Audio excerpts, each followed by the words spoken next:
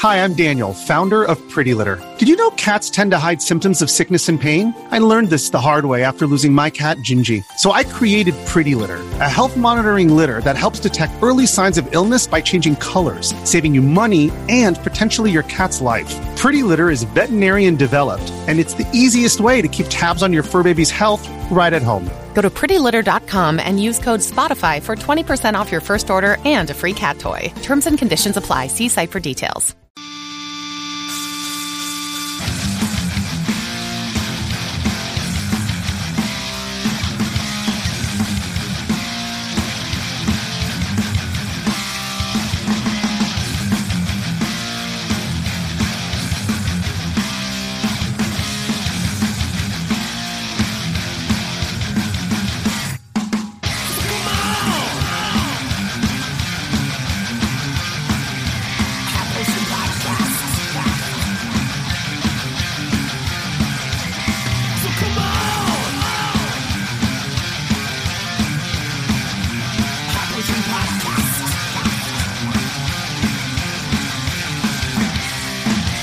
Welcome to the High Potion Podcast. I'm your host, Steve Protein. I'm Halls Burkhart. And today, we're going to start a new segment. You know my ass likes starting new segments. That should be a video game, gaming confessions. This is one that was early on in the genesis of the podcast. We came up with this idea. The neon genesis. The neon genesis of this podcast. And that is, I just don't get it. Right? Mm-hmm. Now, what I mean by this is we're gonna talk about a subject, be it a specific video game franchise, you know, maybe down the road it could be a specific mechanic, anything like that, and just for some reason it doesn't connect with us. We don't get it. Maybe in the case of what we're talking about today, we were just a little too late to jump on the trend. Right. You and I were both unanimous with this first one. Yes. One we wanted to do first. And not only that, we have our first guest this week. First guest on the High Potion Podcast. And I contacted this dude because if there was someone that was going to explain this particular thing to us, I couldn't think of anybody better. This gentleman has, I'm not joking, hundreds of hours in one of the most recent games in this series. So, before we introduce the concept, our first guest is our buddy, artist extraordinaire, Evan DeChellis. Hey guys, how are you? Thanks for having me on. Thanks for taking some time on your Saturday to talk with us, buddy. Oh, absolutely. I'm honored to be the first guest for this one. We're honored to have you, man. It's real nice to talk to you for the first time here, and for me. And just wanted to compliment you again on the fantastic artwork, buddy. It's so good. Oh, yeah. Thank you so much. Honestly, it all starts with Haz's ideas, which he never likes to talk about, but he's always the initial inspiration, so He's he the definitely gets some credit too. That's right. Oh yeah. So yeah, if you guys are listening to this podcast right now, look down at your phone or whatever device. You see that beautiful green artwork? That's our buddy Evan DeChellis, bringing the podcast to life with his artwork. So, what don't we get this week? This week, I just don't get Pokemon. Now, one thing I want to say before we get into it, Steve and I are not looking to shit on Pokemon. I know not. I say this. I know people saw the title, I just don't get Pokemon. And I know they hear that's what we're doing, and they're like, oh, shit, I don't want to hear these two dudes talk shit about Pikachu for an hour. We're just going to boom her out. Yeah. No, that's not the point at all. The point is, like I said, if for some reason Pokemon never hooked me nor Steve, and we're going to have our buddy Evan here educate us, give us some education on Pokemon a little bit here, and who knows, by the end of the night I might be firing up the Switch and playing some Pokemon. I don't know. Weirder that's things what I like happen. to hear. So before we get into that, I think we have a very important question that we need to get out of the way. And since you're the guest, buddy, we'll start with you. What have you been playing lately? Yeah, absolutely. So there's two things. One we talked about, one we hadn't yet. But I started playing that Fist Forge and Shadow Torch game that just came out.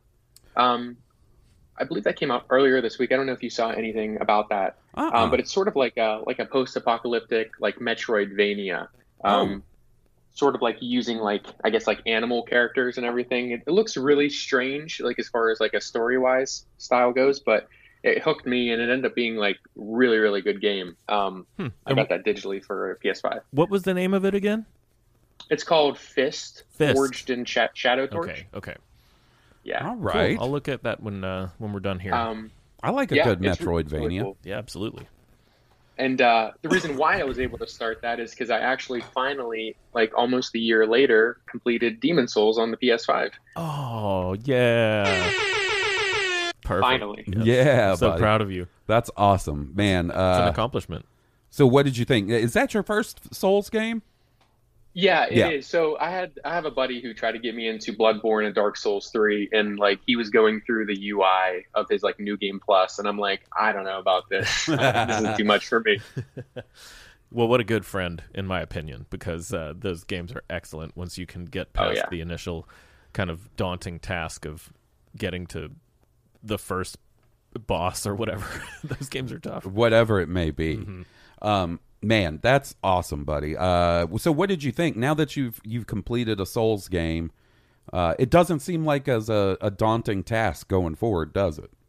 No, it really doesn't. I think like I took a break from it because I was getting really frustrated in a lot of sections, and like I even went to the Demon Souls subreddit and was like asking for advice, and everything people were suggesting was like what was not working for me. So I took a break, but then I came back and like vastly over leveled myself by grinding, and I think I beat the game at like level 87 or something absurd like that. That's not that's definitely a viable way to do it. I think the first time I ever beat Dark Souls, I was probably like over a level 100 by the time I got to the end boss. Yeah, buddy, I don't think I would have beaten Demon Souls without the same, like doing the same thing. Like I just way over leveled myself. I farmed the grasses.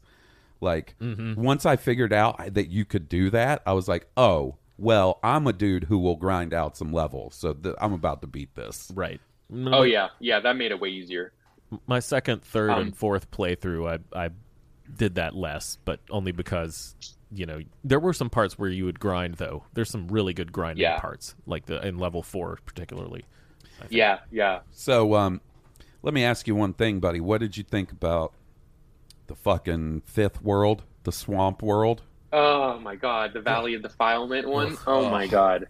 So that bleak. one pissed me off. Like, yes, everybody kept talking about how miserable that one is, but I feel like I was like, oh, usually when people say that, it ends up being like one that I like, or it's never as bad as they say. And it was exactly as advertised, unfortunately. Yeah, that one is bleak. Yeah, it really is. That was the closest. Playing that game, the Valley of Defilement, was the closest I came to being like, I'm not going to do this. Which part do you think was worse? There's like the first level where you have to walk on those tiny little walkways and fight the little guys and drop them. That part was a real pain. And then the second part is the poison swamp area. I don't like either. I think I actually would rather do the poison swamp area. I think I might too, just because, especially for how I was playing, being real mobile and rolling a lot, those little walkways led to my death quite a few times. Yeah. Oh, yeah, I was actually, at that point, whenever I got to those narrow walkways, I was using the Dragon Bone Smasher from the Dragon God, and that thing is not made for narrow walkways. What kind of character did you roll? So I initially went with like a Gloom Knight build. I did some like research online, which is basically like using the Gloom Knight armor set and then basically being like really high in endurance, vitality, and maining like a spear. So it's a very defensive build because I was like, well, I just don't want to die, even if it takes me forever to kill an opponent. But then when I finally got the Dragon Bone Smasher, like, I don't know, maybe like the first day or 2 sessions coming back to it, I completely stripped off all of my armor and then just went with the Smasher and then just went nuts on everybody, basically. Nice. That's the true Dark Souls experience right there, when you just take all your clothes off so you can just manhandle the giant weapon. It's naked with a giant hammer. Yep. Yeah, exactly. I feel like that's like an iconic aesthetic of demons and Dark Souls, is like always seeing a naked dude just swinging a big old hammer. Yeah, a giant sword. What's funny is, we talked about it in the Demon Souls episode, but that was a missing ingredient in me grasping a Souls game. Because I like to be heavy armored up. I like my dude to look cool. And when I started playing Demon Souls, Steve was like, take off your shirt, Take off your pants. Maybe just wear your boots and your gloves. And I was like, nah. Yeah. And he was like, buddy, you want the fast roll, so you better do it. And but then, because I'm crazy like that, I literally pumped so many points into strength or whatever, so I could then wear the heavy armor and still do the fast rolls. Absolutely fine to do that. Yeah, the endurance builds or whatever. So, what have you been playing, Steve? I have been swinging around New York City on some spider webs. I've been playing a whole lot of Spider-Man. Remastered. The remastered on PlayStation 5. Ooh, I cannot wait till we sit down and talk about that game in detail. Yeah, it's coming in probably a couple episodes. It'll be coming up. Few episodes. I have a lot of really nice things to say about it. Spoiler alert. Man, do I love it. That is, to this day, one of the few games I've gotten a platinum in twice. Nice. Because I got it in the original version, and then I got it again in the remastered. Awesome. I really like that game. It's a great game. Also, Hades and Slay the Spire, those two are usually just kind of simmering in the back whenever I need to change it up. So I've been playing a shitload of Hades. Finally got into a roguelike. It is worth all the hype. We're going to have a Hades episode upcoming, so I don't want to get into it too much. Mm-hmm. And then, so Jesse and I went out of town last weekend, and so I played Halo one night, and then when we got back, I was like, you know what? I'm going to fuck around with some stuff on Game Pass. And I ended up downloading Code Vein, speaking of a Souls-like game. It's an anime as hell Souls-like, and I really dug what I played of it. It's tough. It is tough, as I would imagine is to be expected. Mm-hmm. But it was really cool. It's a game I could see myself going back to and playing when I don't have as much on my plate. But I just wanted to fuck around with it for a little while. Right. It's an odd game with that mixture of like the companion thing, which almost makes it feel like Dragon's Dogma-ish in a way. Yeah, it's like if you had an AI companion in a Souls game, and then the parry system, and like I can't remember the name of the system, but you build up this thing and you can do this like air attack where you knock any creature basically from what I've seen up in the air, and then it's kind of almost a one-hit kill depending on the creature. It's pretty fun. Oh, that's really cool. And, downloading it for free off of Game Pass, it wasn't like any huge commitment. I love Game Pass. And then last night I started Tales of Arise, which I've been real excited for. Yeah, you have been excited for that one. It's awesome. It is anime as hell. When I say anime as hell, it's got like the banger-ass J-pop opening theme song with the anime cutscene. They are not afraid for you to play for like 20 minutes, and then they're going to throw you an anime cutscene, and then you play for another few minutes. They're like, here's another anime cutscene. I've only played a couple hours at this point, so I can't really say whether it's great or anything. It's fun. It's a lot of fun. I'm enjoying it, and it's getting fairly good reviews. I think IGN gave it a 9. Cool. So that's great. Nice to have a new JRPG on deck. I'm not quite ready for the 80 to 100 hour commitment yet on the RPGs, but I haven't looked. I haven't looked to see how long this one. Yeah, because it's so new. Right. I feel like you don't get great. The information isn't super accurate. 1,000 hours. Oh, I would be doing that. Would be believable too. So I've been playing that, and I think that's about it. I downloaded several Game Pass games and then ended up mainly messing around with Code Vein. And then something clicked on Sunday, and I got way into Hades. Way into Hades. So much so that I would take work breaks this week to do a quick run in Hades. Nice. That's cool. Yeah, because you can get through a run in 30 minutes. 30 minutes if you're doing really well, maybe 45 minutes. Right. Yeah, typically the longer runs in Slay the Spire take about like an hour, hour and 15 minutes. But Hades is a good game. I can't wait to talk about it. There's a whole lot to love. That studio is one we've liked, and I think it's by far their best game, like by a long shot. So I only have experience with Bastion and Hades. I never played Transistor or Pyre. And what was the other one? I think there's another one. There is another one, but I can't think of the name. Transistor and Pyre are the ones that I played most recently. And so compared to Bastion, which I really enjoyed. It was a highlight of like the Xbox Summer of Arcade one year. This is better. This is better than Bastion. Bastion really to me was their second best. But I'm really enjoying it. That game is surprisingly horny. Have you noticed that? Oh yeah, I mean the gods, you know. Sheesh. But yeah, I'm digging it. So we had an episode about we'll do this real quick. We had a episode about the PlayStation Showcase that happened this month. Evan, real quickly, was there anything that jumped out to you that you're super looking for? What are you looking forward to in the next, say, I don't know, year or so? So I am excited about, obviously, like, you know, your God of Wars, the Spider-Mans and the Horizons, but I do think as great as they will be, there'll be more of what you know. Mm-hmm. I think the Wolverine announcement completely blew the top off my excitement. Yeah. I mean, it's Insomniac. I know that it'll be done right. So that's got to be, to me, like their biggest bombshell announcement that I saw. Buddy, I can fully say after Spider-Man Miles Morales, and the newest Ratchet and Clank, Insomniac is quickly becoming one of my favorite studios. And now, I mean, Spider-Man 2, that's something we knew was coming. It was inevitable. Yeah, exactly. It was more of a matter of when are they going to announce it, when is it going to be released.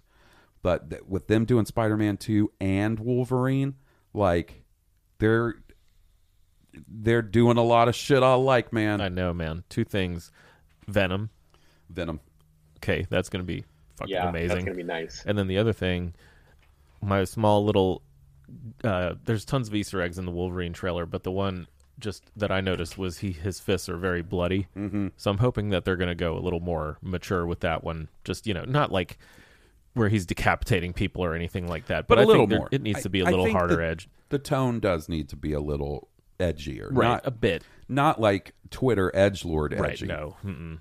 But it would be nice if they leaned more into like the Logan. Yeah. Then, you know what I mean?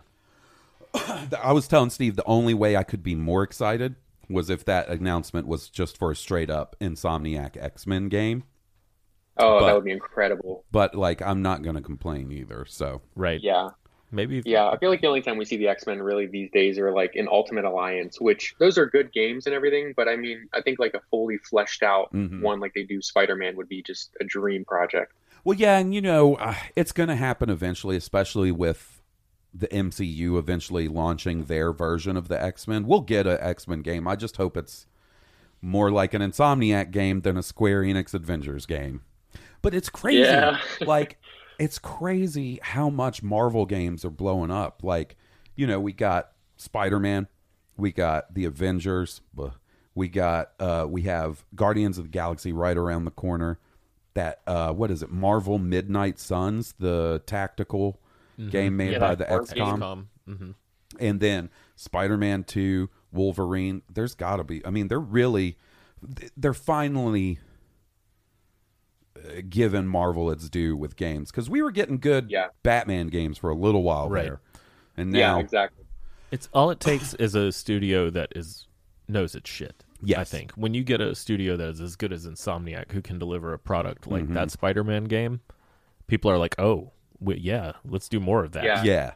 You know. Yeah, exactly. My only hope is I just don't want it to be like a Spider-Man game essentially with a Wolverine skin just because I agree. It's, you know, that's superhero world. However, when you look at Ratchet and Clank versus Spider-Man, you would never believe the same studio made that. So that's my hope, that they'll maybe be able to deviate and make it feel like its own sort of world and not like a extended expansion or something. Yeah, I think they'll do right by Wolverine, and I think there needs to be some key differences. If they want to make it an open world game, I'm down. Yeah, sure. But, you know, I also think, like, you know, when you think of Spider-Man, you think of New York. Yeah. I don't have a specific area that I think of Wolverine being tied down to, you know, maybe the Canadian wilderness or something, but you know, I think there needs to be some key differences for sure. And if it's an open world game, you know, I'm cool with that, but I want to see what the setting is going to be. Me too. And I wonder if it might be like their take on a Naughty Dog style. That's what I was going to say. Is this going to be maybe sort of their take on a Last of Us or an Uncharted, but with Wolverine? Sign me. Oh, that is incredible. Yeah. We'll have to wait and see. That's a ways off, but still, it's very exciting. Very, very exciting. All right. All right, buddy. It's time. I'm ready. Me and Steve, we don't get Pokemon. Our buddy Evan does. So, like, I'll start off by saying, I think Pokemon, I think it was like strangers passing in the night, where I was maybe just a hair past the age to get into Pokemon when it came out. Because I remember being in Boy Scouts, and there would be kids that had their Game Boys, and they were all about Pokemon. And at that point, my Game Boy had been stolen. I think that's an important missing piece of the puzzle. If I had a Game Boy, who knows? Maybe I'd gotten into it. This is like Haas Burkhardt gaming. What if? Yeah, exactly. What if what if zombies ate your Game Boy? Yeah. So it's not that I have anything against Pokemon. I think I just missed out on the Pokemon craze by just a little bit. You know, there was the card game. By the time the card game was kicking, I was into like Magic the Gathering and the Star Wars collectible card game. So like I didn't really have room for a third card game in my life, and just things like that. So what is it? What is it, Evan, that makes Pokemon so appealing? Honestly, it's a very simple concept in my opinion, and I think it's the collectathon aspect of the game, right? Like, I do think obviously you have the anime, which is really popular, but the games itself, I think it's just that constant, you know, the goal whenever you boot up the game for a lot of people is, I want to catch literally every Pokemon that is in this game. And I think that that's where the obsession starts. And then I think it just balloons. It ballooned from that because obviously it started out with 151 Pokemon. I'm pretty sure they came out with a new one a couple weeks ago. They're at 900 now, right? So what makes it what it is today is harder to answer, but I think what made it what it was then is definitely that collectathon and like the characters evolving, and just if you didn't like the games, you had the anime. If you didn't like the anime or the games, you had the cards, and like it was just so many different ways to ingest like the franchise, you know? Right. So did you get into the cards first? So I actually got into the games first. I actually didn't get into the games until the second game, which was the Gold, Crystal, and Silver games on the Game Boy Color. Okay. So I didn't play the original Red, Yellow, and Blue, and then Green in Japan. I started with the second batch. But yeah, so I played a little bit of the cards. I wasn't too crazy with the cards. I got more into Yu-Gi-Oh! I think whenever it came to like, that young middle school kind of card game-esque type thing. But the games, I mean, I just was insanely obsessed with from the very, very start. And honestly, still dangerously am today. So, yeah. Okay. When I look at the individual parts of a Pokemon video game, there's so much about it that seems like it would appeal to me and I would be into it. It's a JRPG, turn-based combat. You're literally capturing adorable Japanese creatures. Like, there is no denying the fucking design genius that goes behind a lot of these Pokemon. Like, I look at Pikachu and his big yellow booty and I'm like, you motherfucking stunner. No wonder you're so popular. I get it. Yeah. It's just so, I don't know. I really do think it was an age thing, or just wrong time, wrong place. Too. I mean, like, those games came out, I think, in '96, if the internet is to be believed. The first ones on the Game Boy, and at that point, I was in college, so it was kind of. I thought about it as kid stuff at the time, right? But for sure, doesn't mean it's bad. So what? This is something I don't know, buddy. What was the genesis of Pokemon? Were the games first? Were the cards first? Was the anime first? I don't know that. Yeah. So originally, the game itself was the very first thing. So whenever they've ever done like official artwork of characters or put them in anime and everything, they based all those things off of their sprite designs for the first generation of the game. So the Pokemon like Red, Yellow, and Blue, and Green in Japan, those ones were like the very first start of Pokemon as a whole. Everything basically spun off from those initial games, even the characters. So after that, that's whenever like the anime kicked off, and they actually already had enough Pokemon, I think, to make like a second generation of them, because that's how they're split up into like generations. Mm-hmm. But the game itself was too large, so they had to cut them and then shift them to the second generation games, which is where I got into it. But yeah, so that's the thing, is if you look at those early designs of like the initial Pokemon, like some of them are like really wacky and oddly shaped and don't even look like what you know them as today, just because there's almost like a second interpretation of their original designs that's probably more suitable for like the medium that they ended up being in, you know? I gotcha. Okay, so dumb this down even further for me. Like, what's up with the Pokemon creatures themselves? Right, like, so they have a form, and then there's another form they can take. Yeah, and aren't they? They're each tied to like an element. So there's fire Pokemon, right? Yeah, like right? What's the actual deal with the Pokemon? Yeah, themselves? see, you got it. Yeah, exactly. So they all each have to have an element. Some of them are dual elements, right?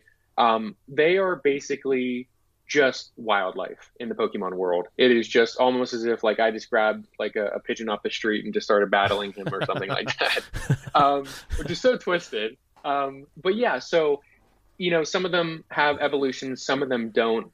Various ones of them have different evolution conditions, so they have to level up through or evolve through leveling up. Some need a special item to make them level up. Some, which is like super backwards back in the day, was you needed to trade them to somebody else using a link cable. Then they would evolve when they got onto your friend's device. Oh, that's cool. And then you had to hope that you had a good friend to give it back after the fact. A little trust. Because that has happened to me in the past before. He just unplugged the cable and he walked away during recess. Wow. Bro, that kid would be in traction. I would have done the karate kick onto his back as he walked away. You give me my Blastoise back! I'm sorry. Honestly, that was the day back then it was like that primitive. But yeah, so some of them have evolutions. Some of them don't. Some of them get their evolutions in future generations because the artists decide, hey, you know, this character could have went further. Some of them have like branching tree evolutions, right? So you could go like, you know, just one direction with a certain Pokemon, but then now if you trade it with an item or whatever, you can then have a second version of that evolution and don't have to be sort of hamstrung to that same evolution tree. So, okay. So, all right, I get the concept of the evolutions and stuff, and like I read stuff about video games, and I've heard like, oh, to evolve this certain Pokemon, you gotta walk so much, like you have to make your character walk around so much, and things like that. But what the fuck is a shiny Pokemon, Evan? All I hear about is shinies, and I don't know what it is. So this is a fun one. So this is honestly a big reason why I have like hundreds of hours in Pokemon Sword and Shield. So shiny Pokemon are Pokemon that are super, super rare. They have an alternate color scheme to them. The color scheme isn't random. Like it's established by the developers and it's fixed throughout all of the games. So there's like, you wouldn't have a blue Pikachu and then a green Pikachu. It is just that alternate color of Pikachu, right? Right. So in order to get them, you would have to find them in the wild in the game, which I believe has a roll rate of like 1 in 1,400 or something like that. Oh my God. Wow. It's absurd. However, if you catch all the Pokemon in a given game, you get a shiny charm for completing your Pokedex. That cuts the odds down, I believe, to 1 in 450. Oh, right? Okay. So then this is where it kind of gets crazy. In order to speed up the chances of you getting a shiny Pokemon, you put a Ditto Pokemon in a daycare with a Pokemon that is from a completely different region, meaning like a language. Like, so a Japanese Pokemon that somebody trades you with an American one.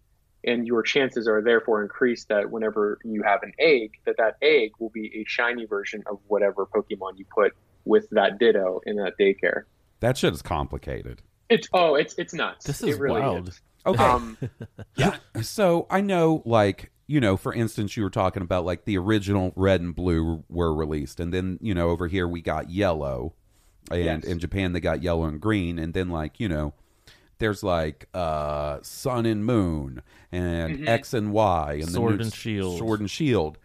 Yeah. So if I pick up, let's say, Pokemon Sword, am I able to capture every Pokemon in the game from just playing Sword, or do I have to play Shield? You see what I'm saying? Or yeah, exactly. They're Pokemon specific to different versions of the game. Yeah, so there's two aspects to this. So the big controversy with the Sword and the Shield was this was the first Pokemon mainline game where not every single Pokemon that exists prior to the generation was capturable in this game. They actually cut out certain Pokemon just because of development times, and that was the first time that you couldn't actually capture, I think it was like all 800 by that point, right? However, more toward your question, you are correct that there are definitely some that are in Shield that are not in Sword that you would have to trade somebody to acquire them in order to complete your Pokedex. Like if you had no means to get online and you sort of like lived far out toward, where no internet is, and you were playing just one version of those games, there's no way for you to complete your Pokedex, unfortunately. Unless you buy both copies. Like, is that Yes. the thing? They it's a killer business model. They want you to buy both copies of the game, right? Yeah. Yeah, really the only difference between the two games whenever they release them at the same time is the box art legendary Pokemon that's on the cover. Mm-hmm. That's the one that you can only get no matter what you do in your playthrough. Okay. Second is there's a set of select Pokemon that are specific to that version of the game. So those are the two biggest differences. Otherwise, it's literally one for one. But whenever you have these people who are crazy collectathon nuts, they will buy both of them very easily too. There's not a lot of crazy collectathon nuts around. Don't worry about that. Yeah, no, that's yeah, right. So, okay. Oh man, I had a brain fart. Yeah, there's a lot. Okay, here's my question.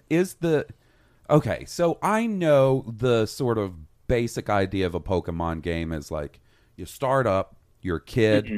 and you're going to go challenge, you're going to capture Pokemon, you're going to train them, and then you're going to go challenge different gym leaders, right? Yeah. Yes. Yeah.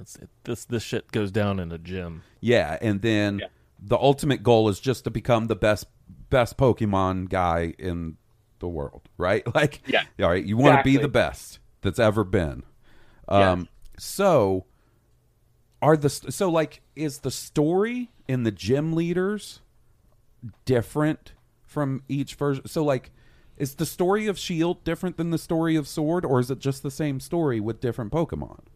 So that was the first game, I believe. The Sword and Shield was the first one. I forgot to mention that like one of the versions has like I think one or two gym leaders that are interchangeable depending on the version of the game you got. Otherwise, literally everything is the same between them. So even honestly across most of the games, the objective is pretty straightforward, where you're a kid who is getting to pick his first Pokemon that is given to him by the professor of the town. You have the choice of 3 different starters. That is either water, fire, of course, and grass. And then you go through all 8 gyms, get all 8 badges, battle the Elite Four trainers, and then you battle the champion. And then that's basically the plot every single game up to this point. Has there ever been like any good drama with the gym leaders? Like, has there been any like real memorable ones, or are they all kind of paint by numbers? I'll be honest. A lot of them are paint by numbers. Yeah. I think that's kind of like the big criticism of the games is like, if you're somebody who's like hanging on to the series throughout the years, expecting something like deep, like you have to take a step back and remember like this is just Pokemon. Right. And like, because it's the perfect thing, because like, a kid now would have the same experience that I did years ago, because it's effectively the same experience, like I just mentioned. So I think it's timeless, and that helps in that fashion. But if you're looking for more depth, you're probably barking up the wrong tree. Right. Well, okay. I still think it's pretty neat, though. Now, how do the battles work with the gym leaders? Do you just compare Pokemon? Do your Pokemons do the battling? So every gym leader has a specific typing to them, which is like reflected on the badge that you get from them. So, for example, you would walk into a gym, and before you can face the leader, they basically have their sort of like handful of grunts that will try to like weed you out ahead of time. Mm-hmm. You basically travel through there. Sometimes there's like a gimmick to the gym itself that makes it more interesting that they've done this in like later games. But once you get to the main gym leader, you basically just battle him. And the battles in those games work the same really as a wild Pokemon battle, except, you can't run from the battle, and, you can't catch their Pokemon, obviously. Like that's something that you can't do, which is, I guess you really wouldn't think of unless you tried. Right. And then you beat them, you get the badge, which will allow Pokemon at a certain level to obey you, because the game doesn't want you to have an over-leveled Pokemon traded to you, and then you just like run through the entire game. Oh, so that's how they get around like you sort of cheesing the game and just getting one of your buddy to give you a bunch of powerful ass Pokemon and then just tearing through the game. Exactly, because if you have an over-leveled Pokemon and you try to use them, that Pokemon won't follow your commands 99% of the time. It'll either use a move that you didn't pick, or it'll say that it puts itself to sleep or whatever, because it quote unquote respect, basically. That's interesting. That is something I didn't know. So yeah.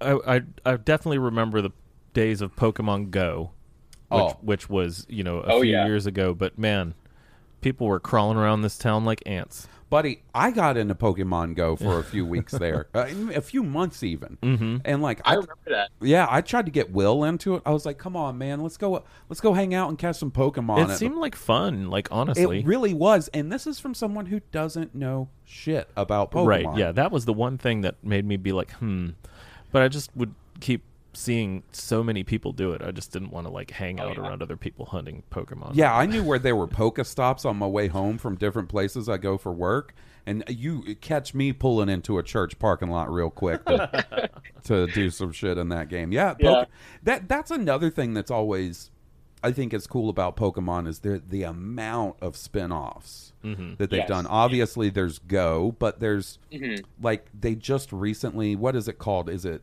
Pokemon Unite? The MOBA? Yes, that's correct. Yeah, that MOBA one. And then there's a fighting game, right? Yeah, the Pokemon Stadiums and Coliseum games on the N64. Pokemon Snap. There's just, it's endless. Pokemon Pinball, which is absurd in its own right. But I think the big one that's going to make like a huge splash is the one that they have coming out in January 28th, I believe, is the Pokemon Legends game, the Pokemon Legends Arceus game. I don't know if you guys have seen any. Is that the one that kind of looks Breath of the Wildish? Yeah, it's open world. Yes, exactly. Yeah, that one I think is going to be like a really big defining moment for like the future of the franchise, depending on how well or not it's received. You heard it here first, folks. Renowned Pokemon expert Evan DeChellis says Pokemon gym leader Evan DeChellis that this is a flashpoint for the franchise.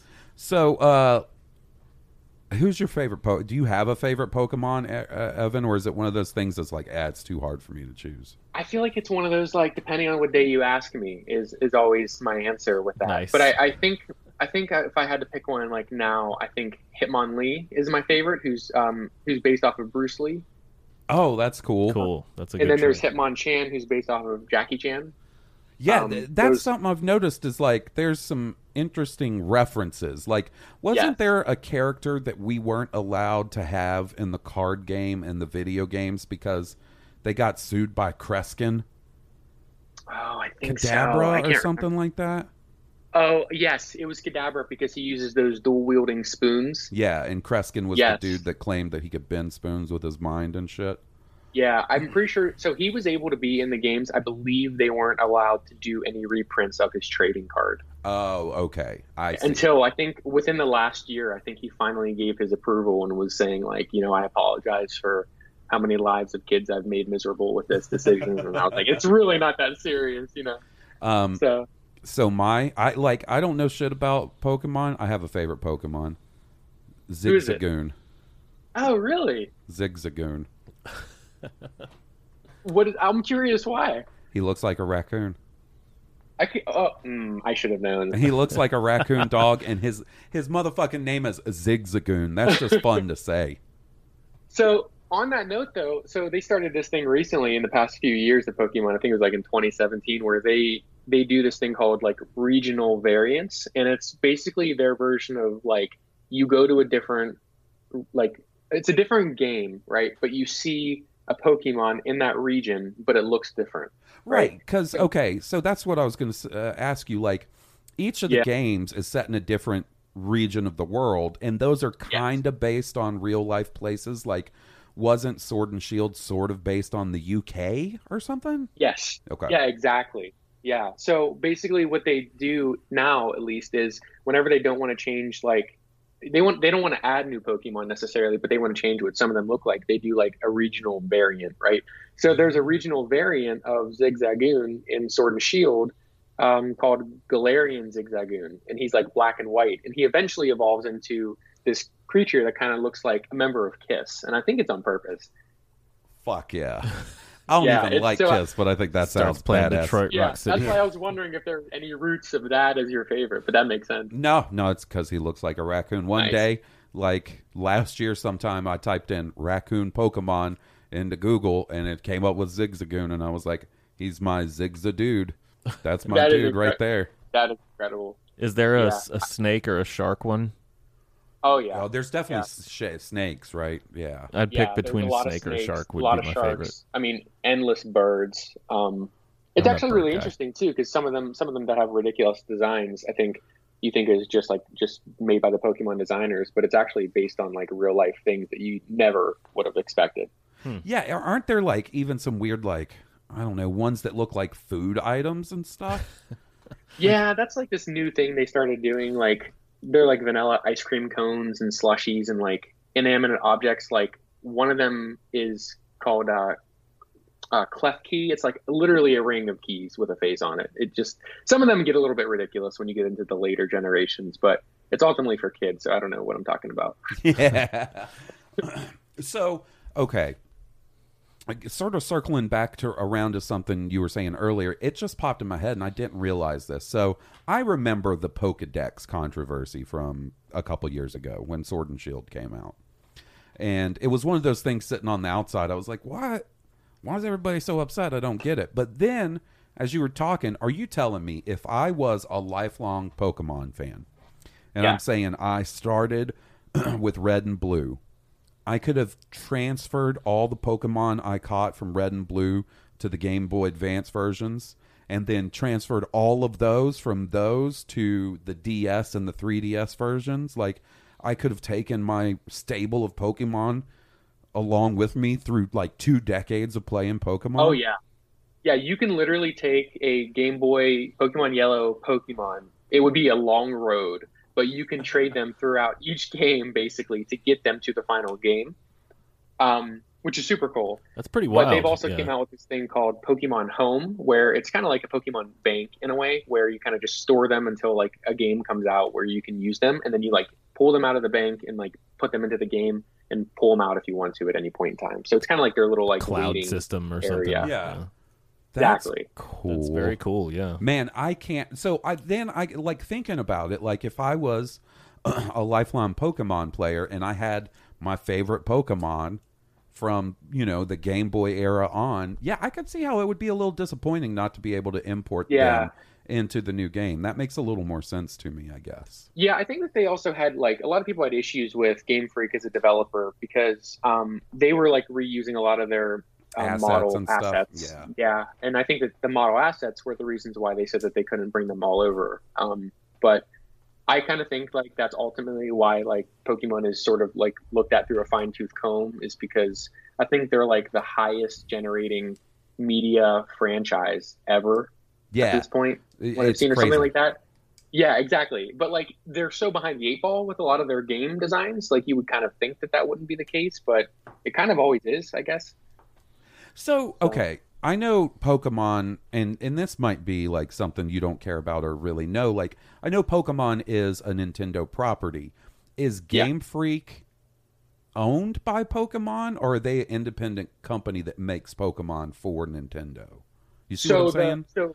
Yeah, exactly. So Pokemon as a whole, there's a company just called the Pokemon Company. Right. And I believe Nintendo owns only 30% of the Pokemon Company. But they exclusively use Game Freak as the developer for those games. They've obviously shared with other studios and everything. I think like Bandai Namco, they were responsible for Pokemon Snap. So they will spread it out, but Game Freak is the only studio that is allowed to make a quote unquote mainline Pokemon game. That's where they introduce like the new generations of Pokemon, which is usually when they add about like 70, and then have like those dual type like Sword and Shield, Sun and Moon, things like that. what's your favorite generation of Pokemon games? You know what I mean? Like, is it Sword and Shield? Is it Sun and Moon? Is it X and Y? I'm running out of a Crystal Green and Emerald Dildo, whatever. Like, they got all these crazy names, and then they bring out like a third combined version or something eventually. Like, yeah. So my favorite is probably a nostalgia reason, but there is a practical reason. My favorite is the second generation, which is Gold, Silver, and Crystal. Which is where you started, right? Exactly. Yeah. The reason why I like those ones, though, is I'm pretty sure that's the only generation up to this point where you can actually go back to another region. So in this one, once you beat the entire game, you can take a rail train or something in the game to the first area's generation, and you can beat all of their gym leaders too. No, that's neat. And then that is cool. Then at the end, you face like a version of yourself from the first game with like super over-leveled Pokemon and everything. So that's the only one that you can have like 16 badges in. So I think that one like deserves sort of like the love for that specific reason. I wonder why. I mean, obviously, I imagine why they stopped doing stuff like that is because the games would just continue to balloon and balloon and balloon in size. But that's really cool, though, man. I think that's a cool idea. Yeah. They're. Oh, sorry. Go ahead. What's the anime all about? Are you into the anime? Were you into the anime? Like, yeah, I was into the first couple of years, I think, of it, and then it kind of lost me. The anime, though, it solely follows Ash Ketchum, like the singular face character of the series. So any season that you watch, it's always Ash and it's always Pikachu. Basically, the shtick around it was just that Ash never won the Pokemon Championship every single year. Until recently, right? Didn't he recently win it? I remember reading that. Yeah, like he's gotten there a few times and he loses and everything, and I kind of like got sick of like that aspect of everything. I just had enough of that. But so what they do in the series is so he's obviously attached to his Pikachu. He has Pikachu because he woke up late on like selection day and couldn't have any of the 3 Pokemon that you usually get. So he ended up with Pikachu. And he basically just like, travels through different regions to collect the gym badges like you would in the game and face the gym leaders. But yeah, so obviously, you meet all the characters and stuff, but there's no tie-in with the actual games. Besides the title, right? Like, don't they? Exactly. They changed the title of the anime to match the current released game, right? Yeah, like, so you will have the same gym leaders, and you'll have the same towns as you would in the anime, but, like, the game doesn't have, like, any references to, like, Ash or Pikachu or anything like that. So, Evan, are you a fan of anime in general, or do you just watch Okay, so you watch anime also. Cool. I love anime, but I can't, like, give myself the anime like fan card because I feel like I only watch like the most mainstream ones out there. Oh, that's okay. Like I just started Demon Slayer. And that's so good. Yeah. Oh yeah, I'm loving Demon Slayer. Man, that theme song, that Demon Slayer theme song, the banger of all bangers. Yeah. Man, so good. I wouldn't say that I'm much different as far as like Steve. He goes deep on anime. I'll be like, what are you watching on anime, buddy? And he'll be like, I'm watching this series called Respecting My Mom and Her Hit Point Counter or something like that, like this crazy long. And I'll be like, how is it? And he'd be like, it's okay. Yeah, it's all right. Yeah. But I got a buddy like that. Yeah, and I'll be like, oh, what anime you watch? And I'm like, oh, Attack on Titan or One Punch Man. And he'd be like, oh, I'm watching. Is it okay to pick up girls in a dungeon? And I'm like, what was that? Wait, what? That's our buddy Will. Yeah. He loved that one. Yeah. So, okay. I'm starting to see like I've actually learned a lot this episode that I didn't know before. Awesome. Yeah.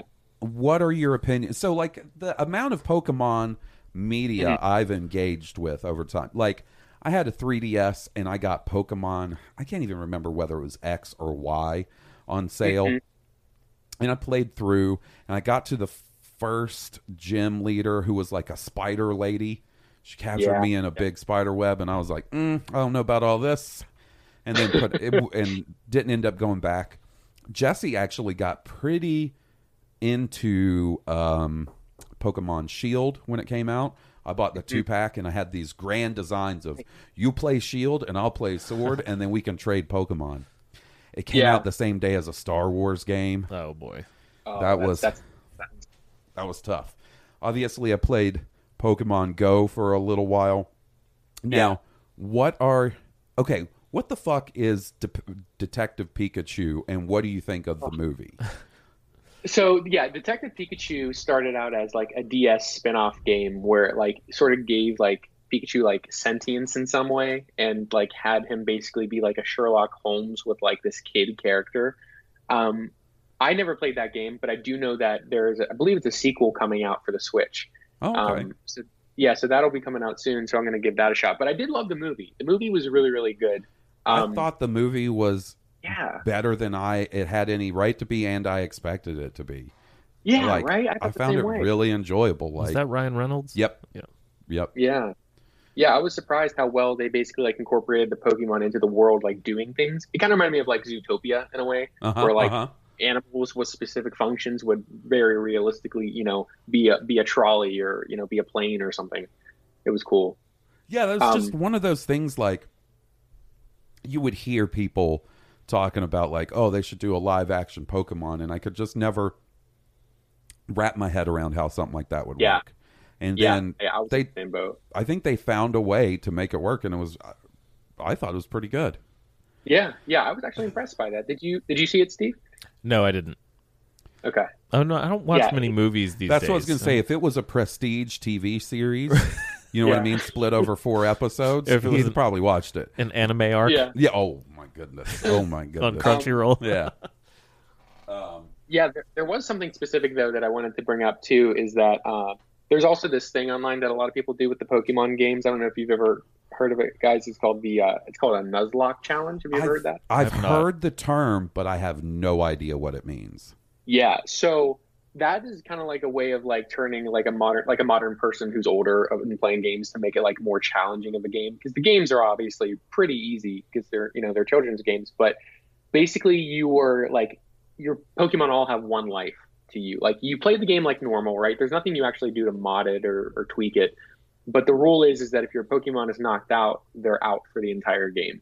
And you have to like put them in like in a box and store them away. And you can only win with what you've captured, right? So no trading. Exactly. No trading, nothing like that. You can only do with what you captured to attempt to beat the game, which it's pretty fun. But I think it can get pretty difficult in some cases too. So it's just like a different way to play the game. I thought that might be interesting to bring up too. That is interesting. So it's like a challenge run, self-imposed permadeath for your Pokemon. Yes. Exactly. I like it. Now, before we wrap everything up, do you want to? Evan sent me pictures one day of something real cool where he handmade a Pokemon board game. And, yes. Buddy, this shit looked like something you would go buy at the game store.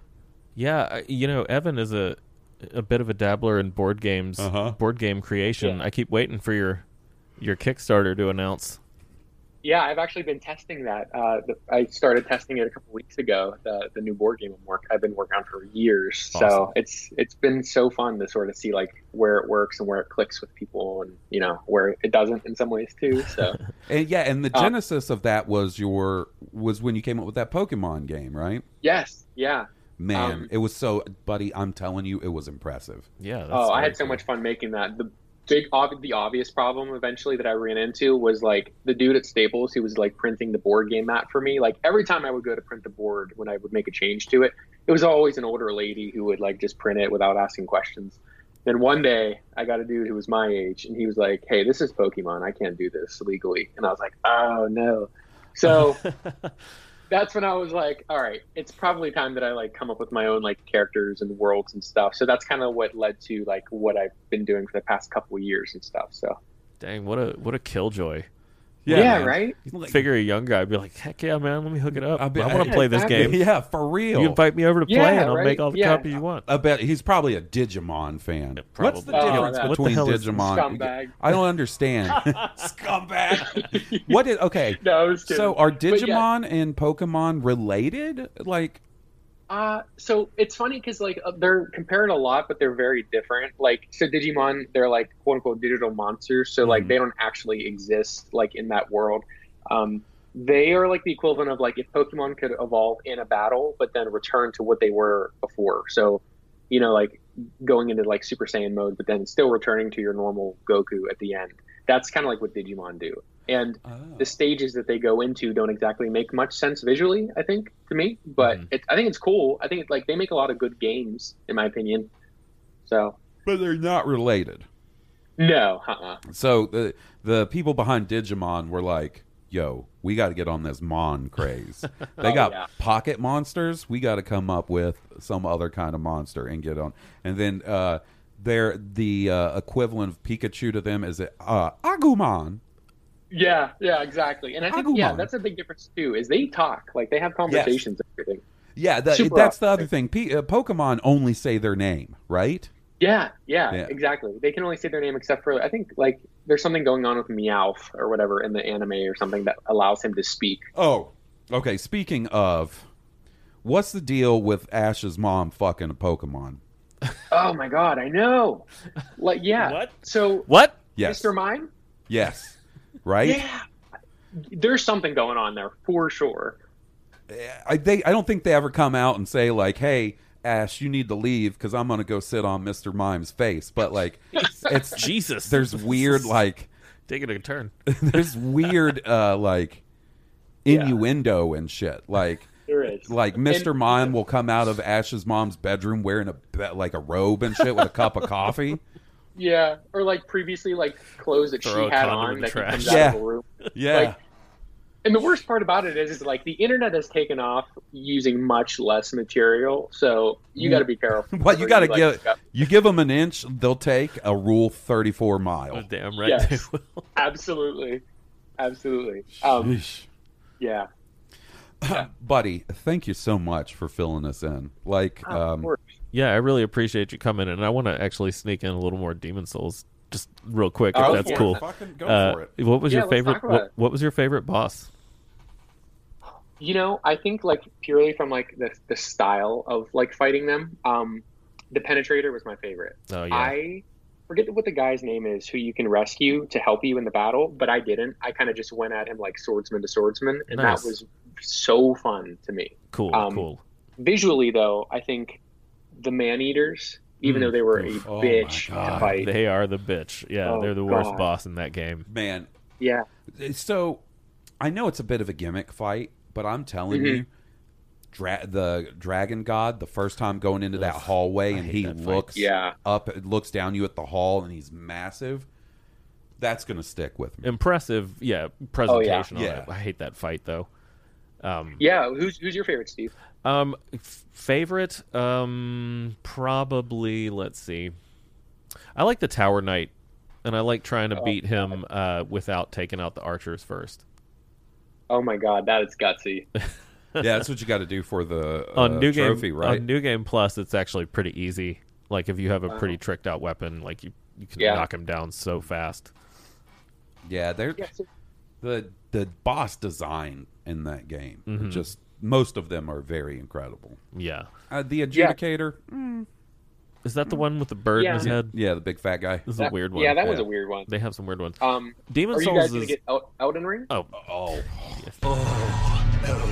Yeah, man. Yeah, this is about to turn into an Elden Ring podcast at the end of January. Yeah, right? Yeah.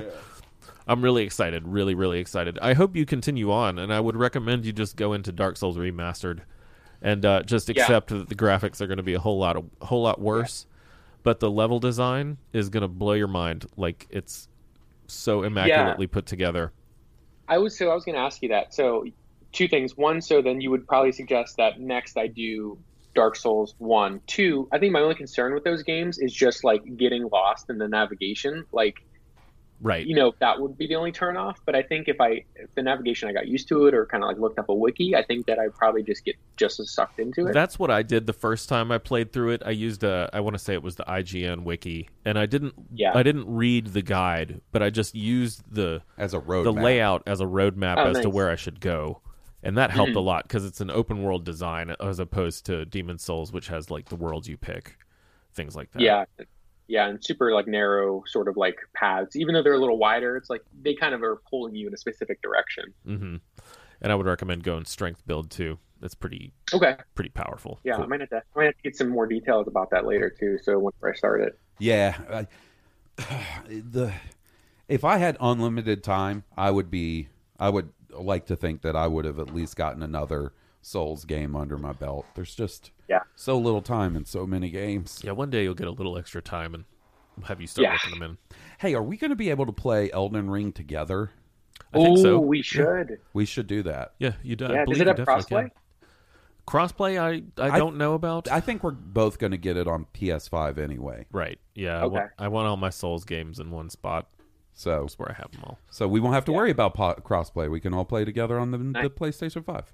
Yeah. Yeah, definitely. That's a day one purchase. Oh, yeah. Yeah. Well, buddy, thanks so much for coming on and educating us about some Pokemon and enlightening us. I think, like I said, we weren't here to shit on anybody's childhood. We just want to... Oh, no, not at all. Just explain it to us. Yeah. You know? Why don't you plug any of your stuff where people can follow you, etc., etc.? Yeah, so I don't typically go on other social medias really anymore, but Twitter. So my Twitter is edechellis25. On there, I don't really post too much of my art from my board game, but I think with a couple games tested under my belt, I think I'm going to start sharing more. Dude, please do. I think we follow each other. Send me some in a DM or something. I would love to see it. Yeah, I think I have like 80 different character designs that I can share. So awesome. I won't blow you up too much. So yeah. Thank you guys for having me. Yeah, buddy, and thanks so much for always being cool with the artwork and absolutely just being a fucking kick-ass dude all around. Oh, well, my guys, pleasure. Thank you, man. Hey, if you haven't already, leave us man, it's a struggle getting you guys to leave us them iTunes reviews. I appreciate y'all that have left them. So if you haven't yet, just leave us one. Help us out with that. Follow the podcast at High Potion Pod on Twitter. Follow me at Blue Harvest Pod.